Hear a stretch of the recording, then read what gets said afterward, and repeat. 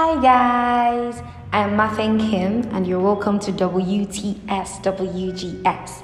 What they say versus what God says. You're welcome. Today we're still on the title Choose Your Heart. Comfort, Pleasure and Addiction. And this is part 2.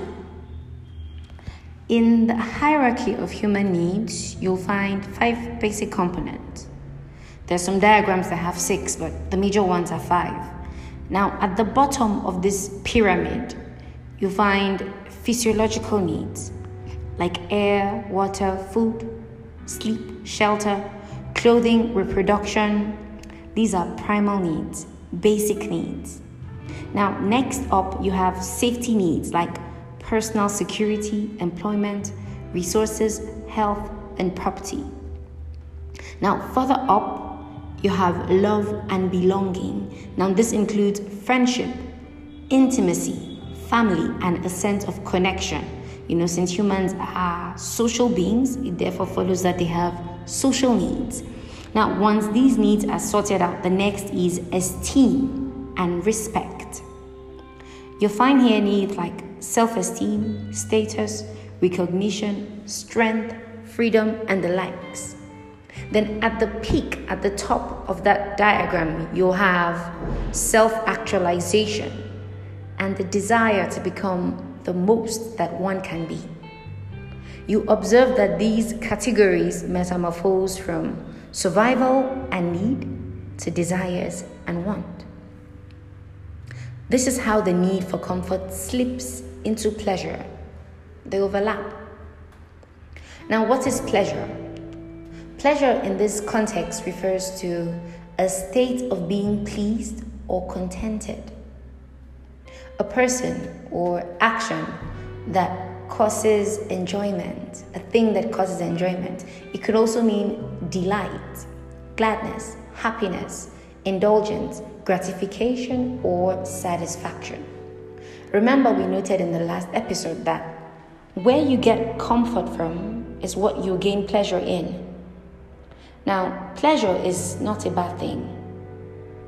God created us with the capacity to enjoy and experience pleasure. But the question today is, where do you gain your pleasure from? Listening to good music, dancing, eating, singing, spending time with loved ones, or hanging out. There are many pleasures that life on earth affords human beings. It depends on individual preferences. Now, the next question is, in your time of need, where do you get comfort?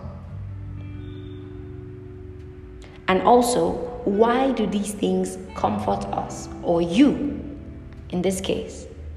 When you find out why, the next thing to find out is how it affects your life. Now, notice I didn't say find out if it's a sin, because this is far beyond mere sin.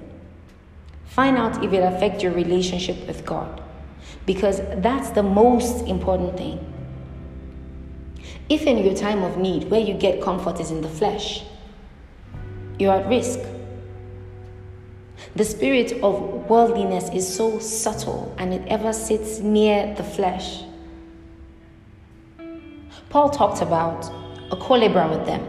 His name was Demas, who was in the work with them and then left one day to another city. Now, whatever Demas thought when he was moving, I don't know. But the bottom line is he left. Now, 2 Timothy 4:10a says, Demas has deserted me because he loves the things of this life and has gone to Thessalonica. Simple. Now, some versions say he left because he loved the world. But in Jesus' parable about the sower who went out to sow seeds, he spoke about the seeds which fell among thorns. That was in Mark 4:19. It says, then the cares and anxiety of the world and distractions of the age and the pleasure and delight and false glamour and deceitfulness of riches and the craving and the passionate desire for other things creep in and choke and suffocate the word, and it becomes fruitless. As long as you hold on to the world with your other hand, your Christianity will not yield result. And if you're not yielding results, you're not growing. And if you're not growing, guy, you're dying. Mark 8:36 says, "For what shall it profit a man if he shall gain the whole world and lose his own soul?" Is the world really worth your soul? Is it? There is a proximity to the world, a friendship with the world that amounts to enmity with God. You cannot have both. The Bible says, "Know ye not that friendship with the world is enmity with God?" That was Paul talking.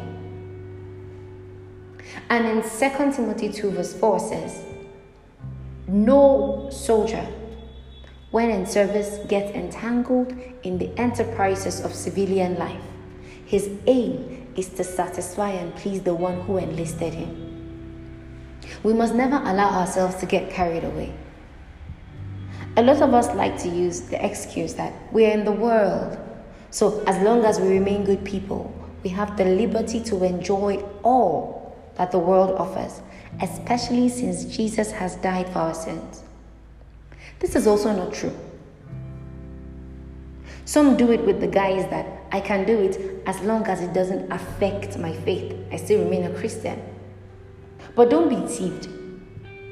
You can profess to know God but deny Him with your works by the kind of things that you seek joy and fulfillment from. 2 Timothy 3:1 says, "This know also, that in the last days perilous times shall come."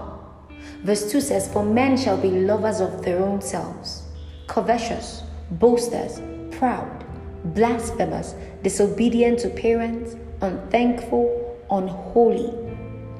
He continues listing through to verse 4, which says, "Traitors, heady, high-minded, lovers of pleasures more than lovers of God."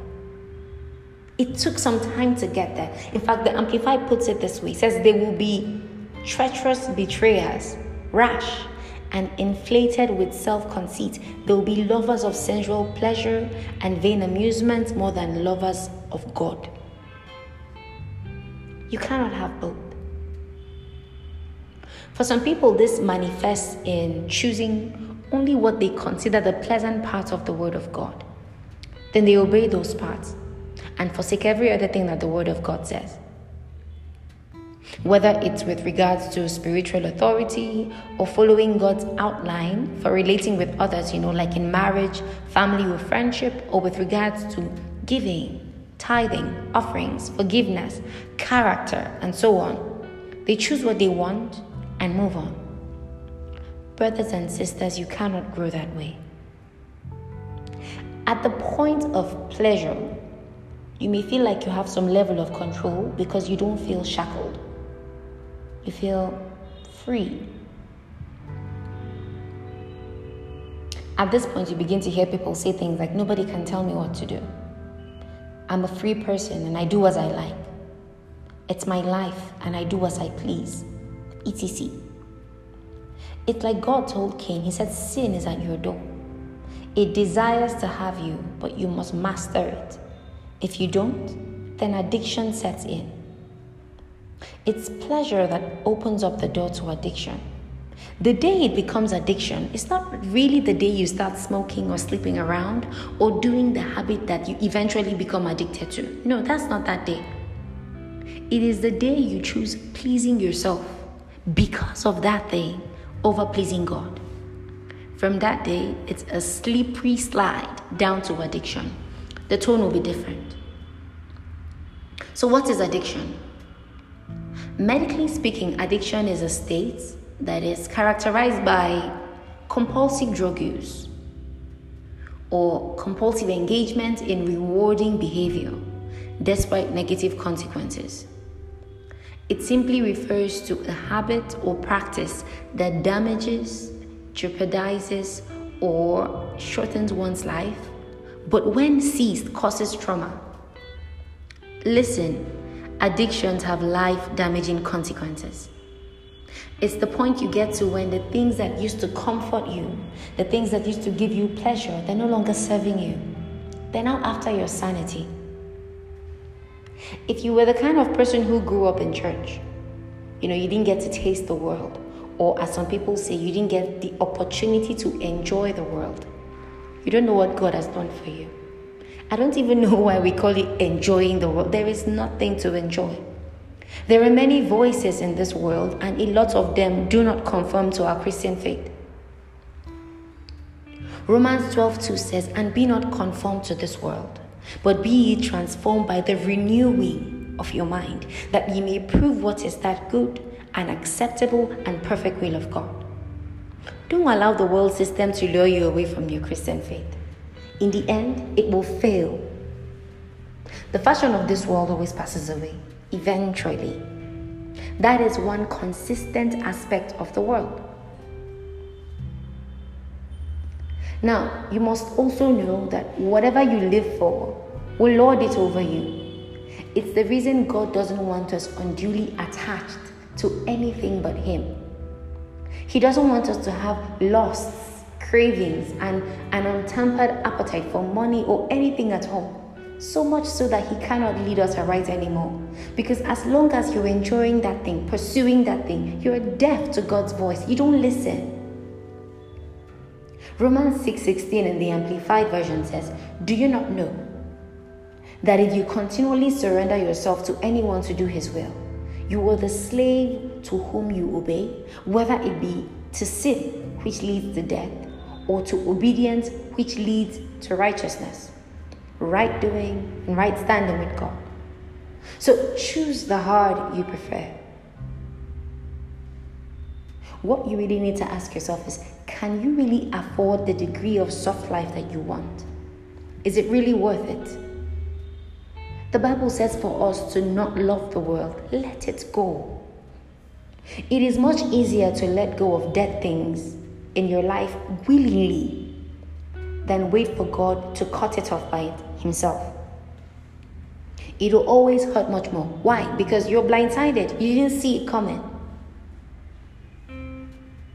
But if you take the necessary steps to prune what God has clearly told you to prune, you'll see the results. May God help us in this regard. There was another part of this episode that we're supposed to take today, but it turns out we can't take it today. It's a bit too long, so we'll take it in the next episode, and then we'll talk about how to overcome the habits that are no longer serving us. Practical ways to do so. I hope you were blessed listening to this episode. Please reach out to me in my email in the description box and get a copy of our devotional, Apocalypse. Guys, it will build you up. It will help your faith. If you use that material, you will see results. Just for you. Reach out if it's for you or if it's for anyone that you know that needs a copy. This copy is my free gift to you. You can also follow all our previous episodes on YouTube, Spotify, Radio Public, Apple Podcast, or Google Podcast, and subscribe to the channel. Like the page, comment on it, but subscribe. Forward the link to all your social media handles. Thank you so much. Bye.